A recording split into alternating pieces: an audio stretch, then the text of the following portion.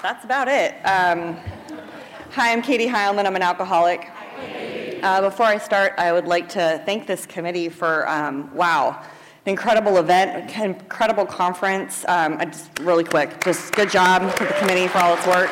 Amazing. These are huge to put together, and thank you so much, Mike, for getting up this morning and sharing all that history. I feel so connected to this conference. It's my first time here. That was so beautiful to hear all of that. And I met someone in the back, this your 30th time being here. Unbelievable. I can sense the love in this room, the love of Alcoholics Anonymous, the enthusiasm for this program of recovery. And you're my kind of people if you're enthusiastic about Alcoholics Anonymous. I love Alcoholics Anonymous. I love it. Yes, that deserves a clap. Hey! And before I get into my enthusiasm for Alcoholics Anonymous, thanks to all the people who are taping in the back. And thank you very much. Speaker tapes, especially when I was new, were just they were, unbelievable to hear and to hear these great communicators in Alcoholics Anonymous. I'm not one of them, so sorry. We do have an elite lineup in the front row, minus Jimmy. I'm not sure. We'll see tonight. They're going to be heckling me the whole time, so if you see me doing looks, it's because of these guys in the front. But I am super, super grateful to be here. And then a couple things you need to know about me real quick. I have a sobriety date, I have a sponsor, and I have a home group. So my sobriety date is January 17th, 2006. That means I woke up this morning with 6,297 days of continuous sobriety, free from the desire to drink and self-destruct. And that is a result of an incredibly loving God and the principles that are outlined in our program. I'm forever, forever grateful. I did not come to. I woke up on purpose this morning, and that's certainly not how I used to live my life. I came to a baby crying who also had me up from midnight to 3 a.m. going up, down, up, down. So I'm well caffeinated, if you can't tell. I drink for effect, always have and continue to. Caffeine is the real winner this weekend, and so that sobriety date, I try to do everything I can to keep it, and Alcoholics Anonymous is serious in my life. I had a friend who told me that, Katie, you should work a hard program so you get an easy life. I don't know if it's easy, but it's definitely simpler than the life I was living before. And I have a sponsor who knows that she's my sponsor. Her name is Tamara B., and I feel like she always knows what I'm doing in AA, so I got to walk around and say hi to a lot of people because my sponsor told me to suit up and show up in AA and be the hand of AA and to look people in the eye and shake hands. We'll talk about looking people in the eye because I get to be free today. We'll talk about that later. But I have a hand in a sponsor's hand, and I have a hand in sponsee's hands, and I don't have a hand left to pick up a drink. So I feel very safe and protected in the rooms of Alcoholics Anonymous with hands like that. And then I have a home group. It's Folsom Big Book Group in Folsom, California. Yes, where the prison is. And we're a big book study, and we read this big book, and I love hearing 60, 70, 80 people turn the pages of the big book every week. It's just exactly where I need to be, and it's a good home group. So if you're in town on a Monday night, 410 Wool Street, I'll be there. That is my AA address, and unless I'm out of town or in the hospital, that's where I'm going to be. Okay, all that said, I did drink alcohol. I am a drunk. I am a vodka drinker. I am a warm vodka drinker. I am a plastic bottle, red cap, pop-off drinker.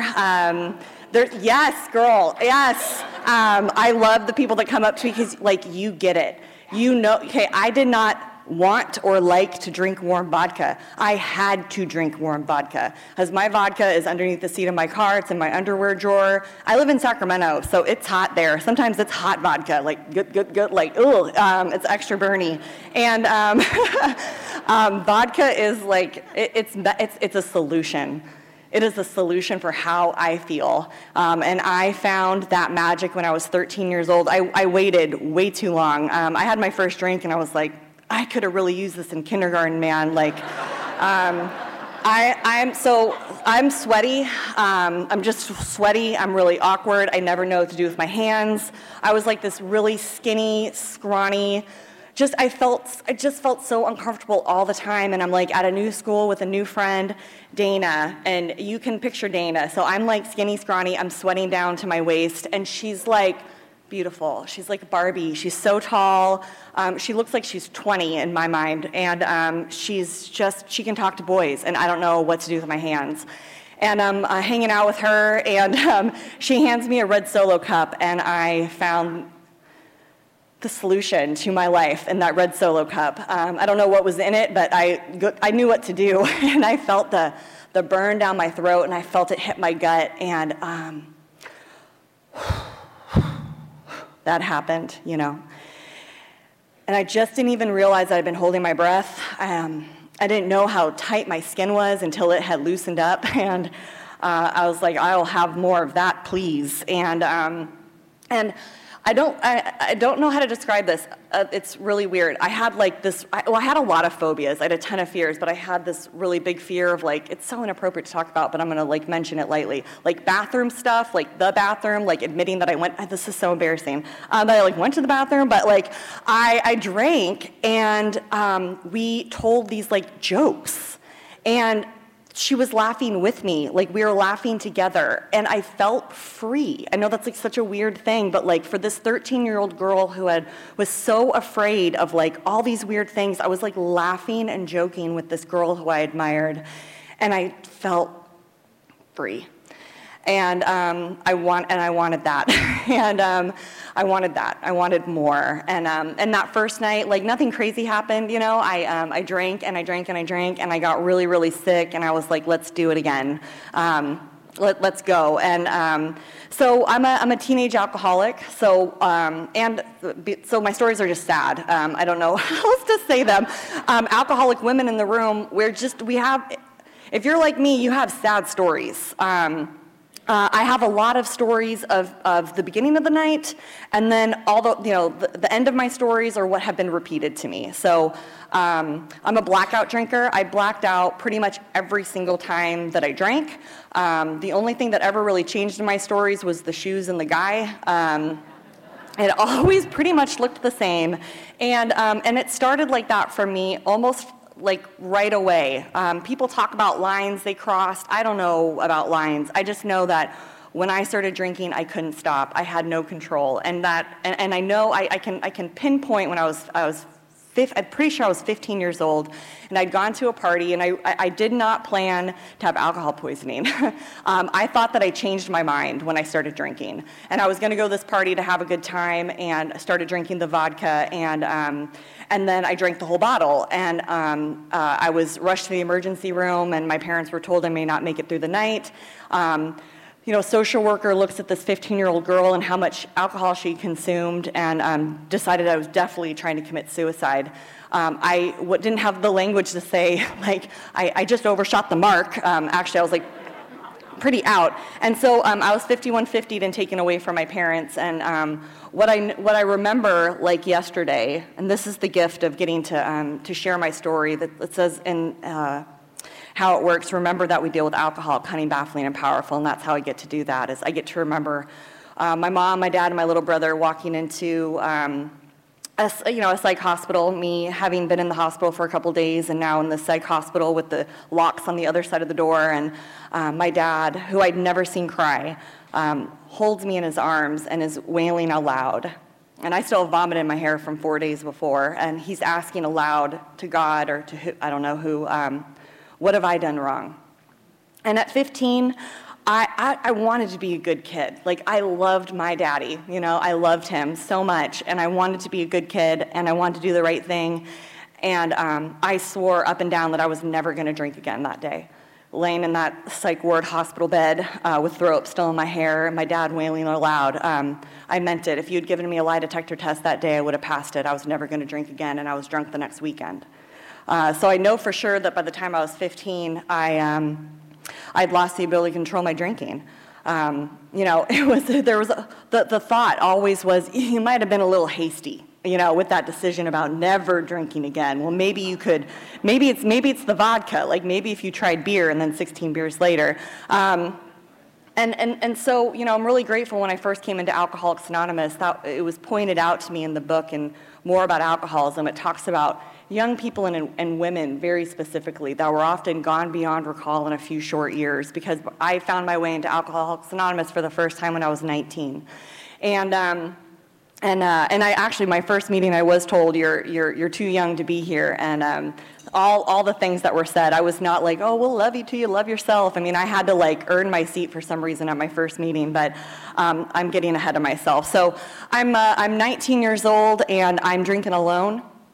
I like I said, I wanted to be a good kid. I was a really good student, and so I went to college, and a Tuesday night for me was because I'm not only am I a blackout drinker, I like to drink and drive. I think I'm a really good driver when I'm drunk. I've had thousands of DUIs, never gotten caught, and but I'm getting a little scared because I'm coming to, and people are saying that's the third red light you ran, and it was scaring me a little bit. So Tuesday night would have been, me with my pint of Popov and some herbal refreshments and a 4-pack pepperoni pizza Hot Pocket and a Disney movie and a pen and pad and paper, and I'm writing what this movie's really about. You know what I mean? I got a dissertation on Alice in Wonderland somewhere, and just alone, and that just seemed fine to me because no one really wanted to hang out with me much anymore. I remember a friend saying, I've never been more terrified of someone when they start drinking than you, and I've never had to fight someone to take alcohol away from you. And so just people didn't want to hang around me. And what happened for me is kind of miraculous. I don't know how else to put it. It's amazing how all of the miracles in Alcoholics Anonymous are always in the rearview mirror. They're never I never recognize the miracle, rarely recognize the miracle right here. It's always back there, and I have to tell you, I was an atheist, so I'm 19. You can picture me in college, sitting alone in my room drinking Popov, and I'm an atheist, and I'm so mad at God, this God that doesn't exist, and I feel really bad for all you people of faith and how dumb you are, because I'm pretty much the smartest person that's ever existed in the world, and if only everyone thought and believed as I did, then the world would be pretty great. Really, truly believed that, and yet, I look back and I see how God has his fingerprints all over every single thing that I'm about to tell you. I was a nanny, poor people, and they take me to St. Croix for a month. They have this beautiful estate, and I'm watching their 9-month-old and their 3-year-old, and I don't remember the trip at all. Because the drinking age was 18 and I was 19, so party on. And the last day there, I went out, and I remember I was drinking my 16th, I counted my beers for some reason when I was drinking beer, counted. I know it was on my 16th, it was a Corona. They put grenadine in it, and the bartenders were making me wait till the lime hit the top of I don't know, that's all I remember is that last thing that happened. And then I came to the next day, and I was supposed to start nannying at 7 a.m. It was 3 in the afternoon. I'm definitely not in the house where I'm supposed to be. There's a baby on the floor. It's not my baby. And there's birds everywhere, and it's bizarre. And and again, alcoholic women, we wake up in lots of varied states. Yeah. This was not an unusual state for me to wake up in. I'm always, who's around me? What's happening? And but I get myself ready to go, and I'm taken back to where I'm supposed to be nannying, and I walk in the house at 3 in the afternoon. They have no idea where I've been.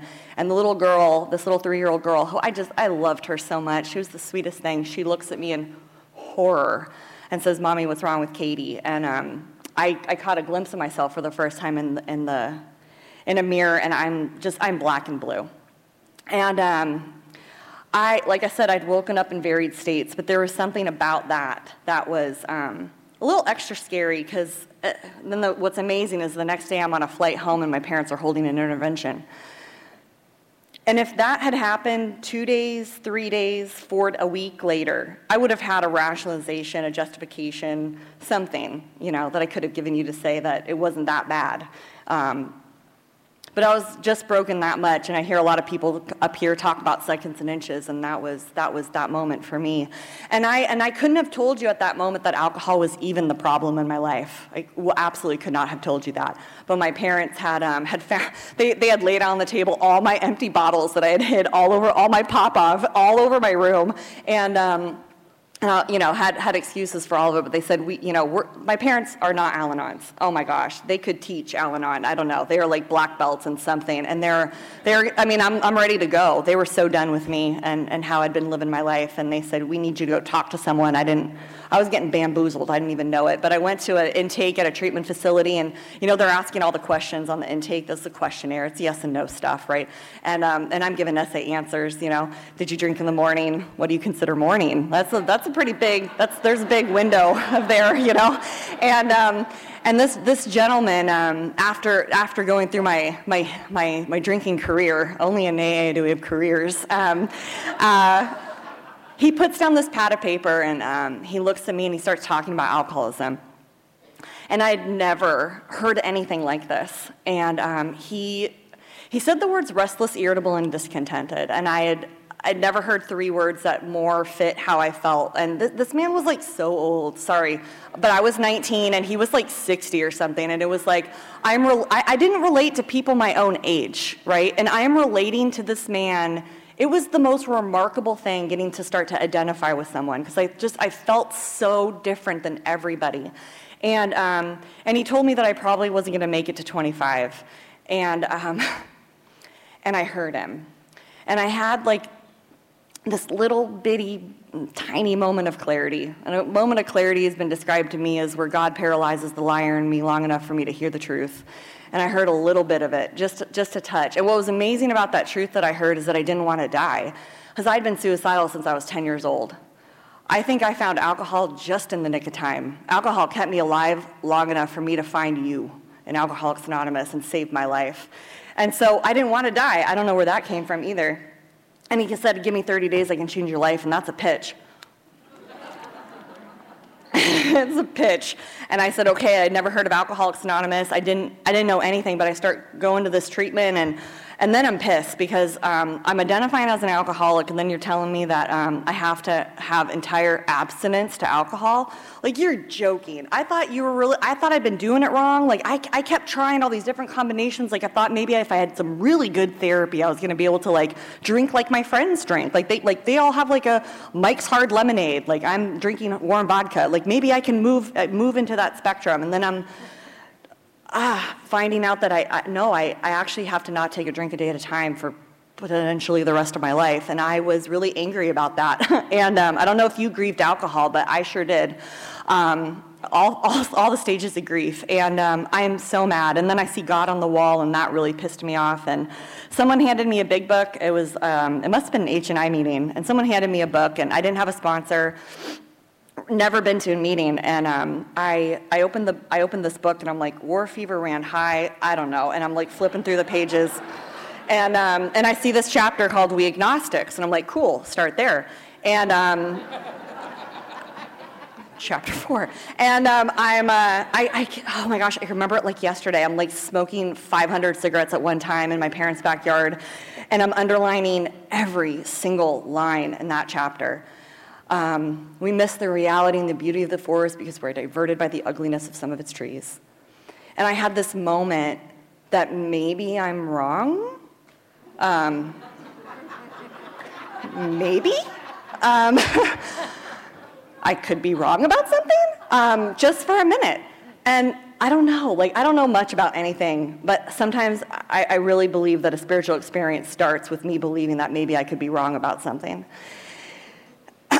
And that night at like 6 days sober, I didn't get on my knees. I didn't say God. I just said this little alcoholic prayer, which was help me. And I was washed over from the top of my head to my toes with a warmth, a love, a peace, a serenity that was better than the first drink. It had to have been. God had to come in that way because I'm an effects-driven person. I like to feel different, and I felt different. And I had this small voice say within me that your alcoholism is not a curse, it's a gift, it's a relationship with me. And boy, has that proved to be true. And I would like to tell you that I stayed sober from then. I did not. I did not. So if you're new, I am not any type of authority on Alcoholics Anonymous, on spiritual experiences, on the steps. I am just sharing my experience. That is it. But what I believe I had was a first contact with God. I was so far, and God came very quick. But it did not spell a spiritual awakening. That was not it for me. A spiritual experience is described very well in our book, specifically in Appendix 2 in the back. It talks about a complete transformation in thought and attitude, an upheaval. Here's me, I'm different. That did not happen. Me asking God for help, I was absolutely the same person. I had just not been drinking alcohol. In fact, so much so, when I was 6 months sober, my mom told me she preferred me drunk, because at least I was nice to her. Because me without booze, I'm like, the best way I can describe, I'm a walking nerve. Like everything, like someone's peeled off my skin with a potato skin peeler and I'm walking through a salt fog. Like it is painful, like it hurts. It hurts to exist without a spiritual solution and without alcohol. And I showed up to everything in life as a taker. I showed up to my first meeting late. I left early. I didn't bother to figure out that there was like commitments and jobs. And no, everything is just always here waiting for me to like show up to grace you with my presence, you know?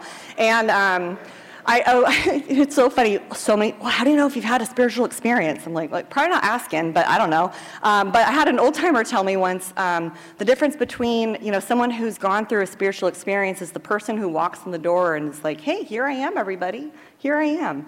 Versus the person that's had this contact with God and is truly transformed and walks in to a room and says, oh, look, there you are. It's this outward movement, and I certainly did not have that at 6 days sober at my first contact with God. I'm a taker. I'm a selfish, self-centered taker, and I didn't even know that was my problem. It took me many, many years to figure that out. So I showed up to AA casually. I was just a meeting attender. I was not a member in any way. Didn't lift a finger to help, and I didn't work the steps really, at least not out of the book. And I had a sponsor that told me I couldn't work step 4 until I was a year sober. So I'm just walking around with untreated alcoholism, wanting to kill myself, and sought therapy, sought a lot of external things to try to fix this internal condition that was screaming and dying, and had a little light suicide attempt, and I had to take a drink again. I was either going to kill myself or I was going to drink again, and I'm so grateful I chose to drink again. And that was in January of 2006. I was 21 years old. I'm an agnostic at this point. I'm not diving into God, but I, for some reason, decided to go on this retreat for school to study early Christian art in Italy and France and England. I don't know why I chose this, but I get on a plane and I'm 18 months undrunk in Alcoholics Anonymous, just visiting y'all, and I'm Southern all of a sudden. And I get on the plane, and I'm sick, and someone says, you want a drink? And I'm like, yeah. And in my head, I'm thinking, maybe I should tell them that I don't drink alcohol. I'm like, no, it's fine, they'll figure it out. And then the flight attendants, doing whatever. I don't need to look or watch, see what's happening. And, drink comes my way. Should I smell it first? I'm like, no, boom. And, I can still remember just that burn going down my throat, hitting my gut, and the warmth spreading over my body. I'd been holding it in a long time. And I said, I'll have another one of those, and I'll have another, take some Ambien, some Klonopin, let's go. Let's get another one. I don't know what happened. I was told that I was cut off by the flight attendant. So I stole a bottle of wine from the back of the plane, and I woke up in Rome. And thus started my last debauch, walking through some of the holiest places in Europe, completely out of my mind. And I went to Assisi. I saw the place where St. Francis was buried in the church that he built. And I'd been in AA just long enough to know a little bit about the St. Francis prayer, and I remember out of it, but being like, this is pretty cool, and So my last drink, and this is for me. This is the selfish part for me. This is for me. This is remembering right now. January 16th, 2006. That was my last drink. It was my mom's birthday. I had no idea it was my mom's birthday. I was in Florence, Italy, and I really believed that this time will be different. I'm going to have 3 glasses of wine. I've never drank 3 glasses of wine in Florence, Italy. I've never had a glass of wine out of a bottle because I've only drank it out of a box. So I can definitely handle myself differently. I'm 21 now. It's Florence, Italy. I'm totally going to be fine. I have my 3 glasses of wine at this fancy Italian restaurant in Florence, Italy, and it's on. And it's like you don't know how much you need to breathe until you put a paper bag over your head. I'm suffocating. And I'm like, where's the vodka? And I convinced a bartender who's closing his bar to sell me half handle of vodka. I always go to vodka. And for like 60 euro, which was way too much. I was desperate though. And he worked me over as an American man. He knew. He's like, this girl. And I'm in my hotel room and I'm taking shot after shot after shot. I'm like throwing up half of them. I was embarrassed of that fact. Like I literally had a reaction to alcohol, but I'm like forcing it. I need it. Forcing it down, and I am getting drunker and drunker and drunker, and I am not feeling any better. And that was the first time that really happened for me. And it was the most terrifying experience, and I hope I never forget that alcohol is not a solution in my life any longer. And I was carried to my room, because I'm classy, and I woke up the next morning on January 17th, 2006. That is my day. That's my day. That's when God brought me back to you, because what he did is he filled my mind with your stories and your hope, and I wanted what you had just from being a visitor in those 18 months of showing up to AA, and stopped taking put it all down. I got so sick. I developed shingles at 21. My body went into shock. It was crazy. But the next thing I remember, because it was kind of foggy, I think it's about January 20th, according to the itinerary, and I'm in Paris. So I'm 3 days sober, and I come to, and I guess I came out of a taxi. I'm pretty sure I got out of a taxi. And I'm in front of this 900-year-old church on the Seine, and I can see the Eiffel Tower, and don't know how I got there, why I'm in front of this place, but I go into the church, because why not? And there's an AA meeting in the basement, and it's an English-speaking meeting of Alcoholics Anonymous. It's a big book study, and they have just started chapter 3, more about alcoholism. Because my God speaks to me in bright, flashing neon lights, like, you idiot, And I had the most powerful experience of recognizing that there are people all over the world working out of this book, doing this program, exactly as outlined, and living incredible, useful, effective lives. And maybe I'll have that. And this is this is pre-Zoom, you knew people. I don't know. I felt like I was some old timer, but pre-Zoom. We didn't have this. At least I didn't. This image of our whole fellowship. Now we can Zoom to Paris any day if you want to, but I just did not. I had no context of people from all over the world. And I'm in this meeting. There's expats. There's someone from Germany, people from all over the U.S. And I had never felt so connected to the worldwide fellowship of Alcoholics Anonymous. It blew me away. You blew me away. And so I came back to the U.S. and got a new sponsor, and we worked in the program to the best of my ability. And I would love to tell you that I've been a perfect example of Alcoholics Anonymous. I am a little AA muffin. I'm so great. I put the plug in the jug, and I've just been skipping along, being just perfect. And I have not lived in the spirit of every single one of our traditions. That's a fun talk. Let's talk later if you want to know about that. Every single one. And I'm going to talk about how I made a mess of my life sober. So, like I said, I came back. I got a great sponsor. I worked the steps. I did the best I could at amends and an inventory, and went to my mom with the money I owed her, and she was so offended that that I'm trying to give her money, and offended. She's like, I just want you to be okay. And I'm so pissed at that response, because this is my karmic retribution, give this. And my sponsor's like, maybe what you really owe your mom is peace of mind, because that's what you actually stole from her. And I can't write a check for that.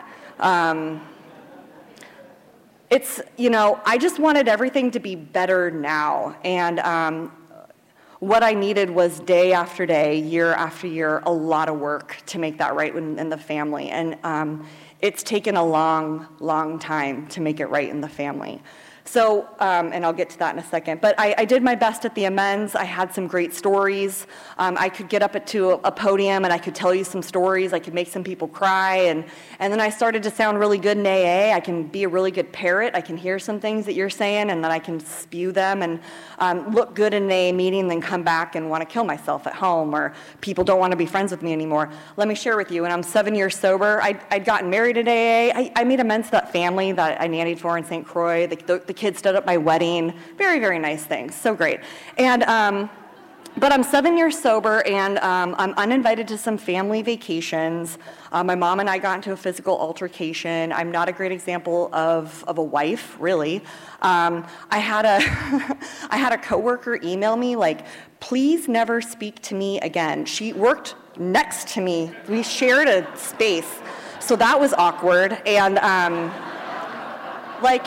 I'm just, I hated everyone in AA. Oh my gosh, everyone. You all have that home group member that you're like, oh, they would be better served in another home group. A lot of those. I had multiple sponsees, leave my sponsorship. I'm like a vision for you, okay? And it's great. And I'm thinking about how I can drive my car off of the Folsom Bridge, like how fast I need to go.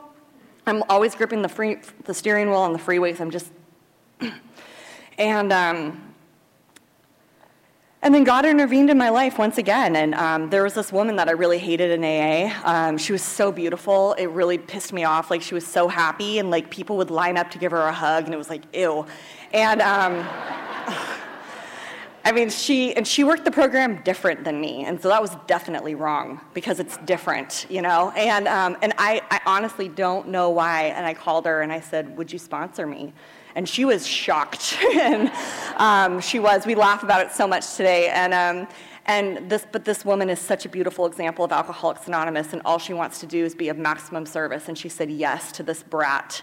And we started going back through the book. And again, there's no right or wrong. Like, don't hear that. But, like, she took me through the book in a different way. And she used language that was different for me. And because, again, not right or wrong, but I'm, like, crazy, and I'm a words person. And so, like, I'd always done fourth steps with, like, the resentment and, like, the cause, and then how it affects me, and then my part. And, like, that's great, because when there's parts, like, here's your part and here's mine. My part is very small, and you have the rest of the pie, and I'm just still really pissed, like, all the time. And I'm so angry. I don't even realize how much I hate people at 7 years sober. And so she's like, well, the book talks about, like, where did I set the ball rolling? Like, where am I at fault? And again, I'm crazy, and that language it was different. Is different. And so I'll give you an example. So there's this gentleman at my home group, really would have been better in another home group. Hate him, gossip about him all the time. And we would see each other every week, and I wouldn't look him in the eye. And that was great. That's better than, like, yelling at his face or saying whatever else I want to do. And my sponsor was like, wow, yeah. Freedom for me is being able to walk into any room and look people in the eye. And I'm like, duh. I didn't even consider that that's even what I would want. And so I'd been praying for this man for a long time. But, like the sick man prayer in the book, where it's like, oh, dear God, oh, look at this sick man. He's so sick. Oh, poor sick man. Like, that's how I prayed for him, like he's very sick. And, so I'd been doing that for a long time. And my sponsor's like, yeah, that's cool. But why don't you pray for him, like, maybe sincerely? And that became easy to do when I actually did a fourth column where I looked at where I was at fault, where I set the ball rolling. And one of the things that I noted, besides all of my poor behavior, is that he was a perfect mirror of myself. And that part in the 12 and 12 that talks about that anytime I'm disturbed, no matter what the cause, it is me. And so it became really easy to pray for him because I saw me in him. And how can I hate someone that is me, And so I started praying for him sincerely. And my sponsor at this point had me start praying on my knees.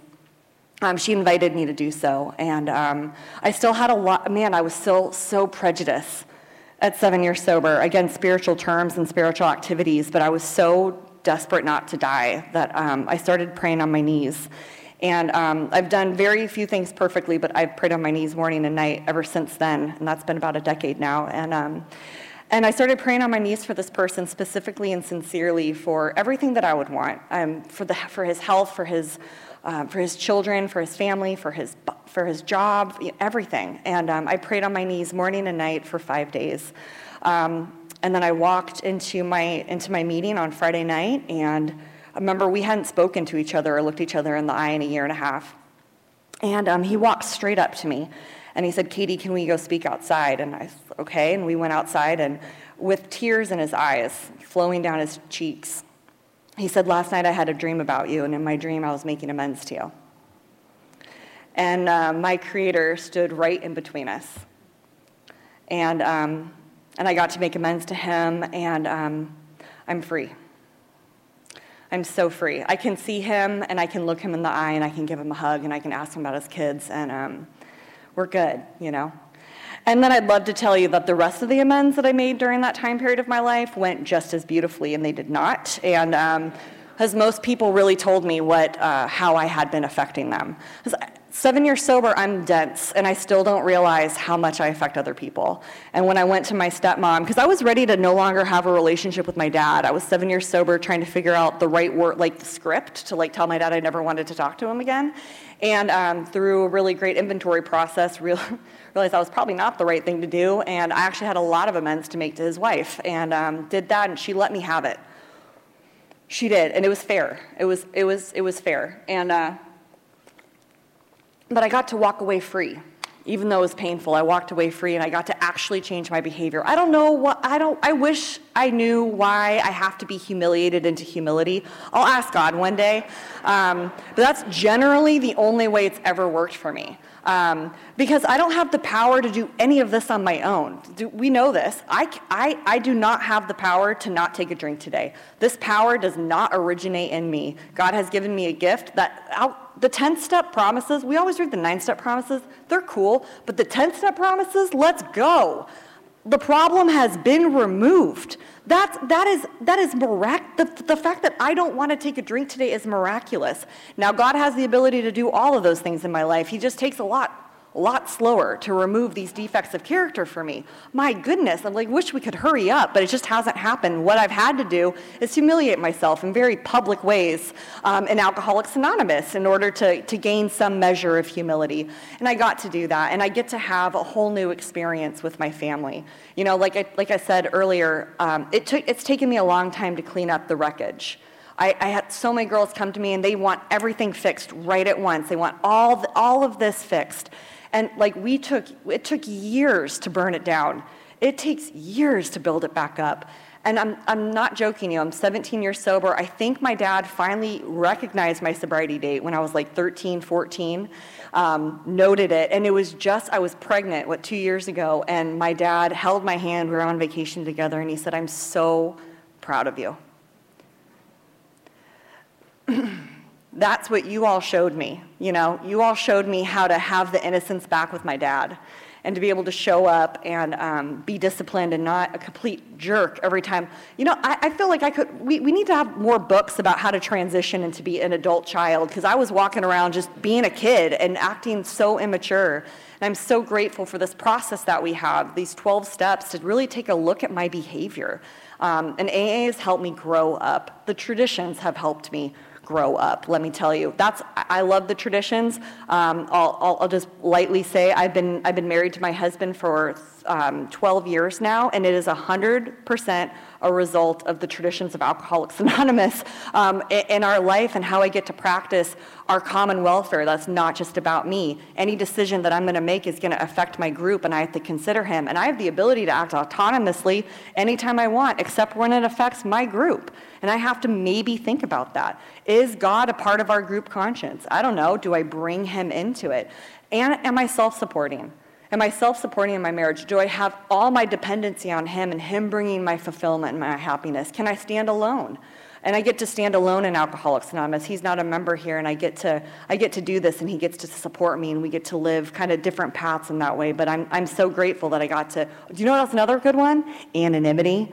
Can I just do the dishes, or do I demand a sticker and a gold star for doing so? You know. Thanks. Thank you. Through this process of the steps and going through it over and over and over and over again, I've gotten to build better relationships in my life. The 12 and 12 talks a lot about relationships and how we've never really actually been able to have a true partnership with anyone. And today I get to be a friend among friends, a worker among workers, and I absolutely couldn't have done that without you all. I've been married for 12 years, had the same job for 12 years. Again, the traditions and the principles of the program of Alcoholics Anonymous has enabled me to maintain those things. Again, not perfect, and I get to make mistakes all the time, but it's amazing how that works. And you know, the last couple of years have been miraculous, hard and beautiful. My husband had this really horrible traumatic brain injury, and I was told that he was never going to be the same, that I was always going to be a constant advocate. He was never going to work again, constant headaches. I mean, it was a laundry list of what was going to happen, and AA showed up, man. Y'all brought me food and had meetings in the waiting room, and because he was in the ICU for like a month, and he had a complete healing. It's just the people who prayed for him. I mean, there were thousands of people. He was completely healed. But what happened is, my first night in the hospital, I had a friend in the fellowship who showed up, and she brought me some water, and she brought me socks. And she told me, she said, you probably don't know this, but ICUs are really cold, and your feet are going to be cold. And she gave me some socks. I didn't know. And a couple years ago, I had a close friend in the program drown, had a traumatic brain injury, and he was in the hospital. He did pass, but I got to show up for his girlfriend, and I got to bring her socks. Because I had the knowledge that she didn't, which is that your feet are going to be really cold. And I feel like that's the gifts that we get to give each other. We get to share our experience and get to help each other out with some warm feet. And 8 years ago, my husband and I were told that we were never going to be able to have a child. And did a lot of things to try to make that happen, and I went through so much grief, so much pain. And I have one of those sponsors where I'm calling her, and I'm on the ground, and she says, pray and call me back. Take a shower, call me back. Put on a dress, call me back. Do your hair, call me back. Get a sponsor to drive you a meeting, call me back. I'll see you there. She walked me through so much pain, and I got to just show up in AA despite how I felt. Thank God it's not about my feelings. Thank God I just get to be shown how to take action I don't believe in until I start to feel different. And but I have a baby. She came. 2020 was like the best year of my life, and and I have this daughter, and she is AA's baby. And when I was pregnant, I was joking, like, her lullaby is going to be, rarely have we seen a person fail. She is God's kid, and I just get to hold on to her for a little bit. And I can't even tell you the life I get to live as a result of Alcoholics Anonymous. I'm so forever grateful. And I think I got just a couple minutes. I'm going to hit my time, Jason. So I love service in Alcoholics Anonymous. I love service. We got general service people here. Oh my gosh, I'm a just yes, I'll do it type of person. If there's an opportunity to be of service, whatever, I don't even know what it is, I'll do it. I raised my hand for this thing. I didn't even know what it was a couple years ago. It's called an appointed committee member, and I got to serve on the trustees literature committee in New York. Unbelievable experience. You don't have to be anybody in I'm not anybody special, I promise you. I've nothing special here. But I said I'd do it, and they said, okay, let's go. And I got to go to New York, and I got to work on all these really cool young people's projects and the 5th edition Big Book, and unbelievable experience getting connected to the worldwide program of Alcoholics Anonymous. So that's my pitch for general service. If you don't know about it, come talk to me. Go be a GSR. It's the best. But I also do crazy things like raise my hand when my grand sponsor goes, does anyone want to go to Africa? And I'm like, yeah, cool, sounds great. And why not? I have a sobriety sister who sponsors the first woman sober in Uganda. And I had met her, and I want to go see Agnes, so let's go. And by the way, there's Kampala, Uganda has the most alcoholism per capita in the world. It's a city of 16 million people, and there's 60 people in their fellowship. And there's 3 meetings a week, and they're at noon, so like you better find a way to get there if you want to get sober. So it's always funny if someone's like, I can't make it to a meeting. There's like 1,000 meetings in my area every week. I'm like, okay. Anyways, okay, that's not the point of the story. So this is my allegory for Alcoholics Anonymous. Are you ready? So my grand sponsor, her husband, another sober member, and his dad, we all decided to go look for trek wild mountain gorillas in the Burundi impenetrable forest in Uganda. Super cool, why not? And there's 800 of them left in the world, might as well see it before they're gone. And no one's prepared for what we have to do. I don't know if they thought we were going to a zoo, but like, we're in the impenetrable forest. Like, we had machetes and the guys with AKs, and not like for us in case we're attacked and get it over with fast. And we go on this trek, and like they're not prepared. So what should have been 4 hours turned into 14, and we got to see these gorillas. It was, silverback gorilla, the mom nursing a baby gorilla, like out of control. I was sobbing. It was so incredible, and I got to be totally sober for it, right? But here's the part of the story. We're making our way back. We're literally out of food and water. I've been on my feet going 12 miles up and down 2,000 feet of elevation, like this with machetes. I mean, it's like, I'm like, kept going, how did I get here? Like, how, I don't understand, right? Kind of like today, I'm watching seals. I'm getting splashed by seals. It was wild. Anyways, I don't know how I'm there. I'm so thirsty. I'm so tired. I'm so scared. The lights are out at this point. We're walking at 8 o'clock at night. We've all gotten separated. I'm with my grand sponsor's husband. He's like 75. And I'm pushing him as he's struggling to breathe. Again, I've given him all my water. All I have is the flashlight from my phone. It's pitch dark. And I'm telling you, I am working through inventory because I'm so scared and so mad, and it's not helping. And we stop at one point, and so Kent can catch his breath. And you can hear these wild African elephants crashing down trees all around us. There are black mambas. There are wild gorillas. Who knows what else, and bugs like you would not believe. And I'm like, Kent, so I'm like pretty scared, and I'm pretty upset right now. Like, what should we do? And he goes, let's bring God in. Not my first response. And but he puts his hand on my shoulder, and he starts praying, and I look up, and I missed it. I had missed this incredible sky, and it was full of more stars than I had ever seen. I'm like literally in the middle of Uganda, which is in the middle of a continent, Africa. And it was the most beautiful thing I'd ever seen. And I would have missed it, because I was looking at my feet. And I was a little lighter, and we kept walking out, and we got out, of course I'm here. But here's the allegory, right, is that I want to see the giant beam to know where the end of the trail is, to know how the story is going to end. I want to see the end, but all I have is the light for my next step, and that tends to be sufficient. One little step at a time, right? But with my hand on an old-timer, and the old-timer who's closer to God than me, that leads me the way, right? And that's been my journey in Alcoholics Anonymous. One hand on an old-timer showing me what to do, bringing me close to God, taking one little step at a time, trusting that the end of the road is going to be pretty dang good, and it surely has been. This is going to be an amazing weekend, and I'm super grateful to be here. Thanks so much.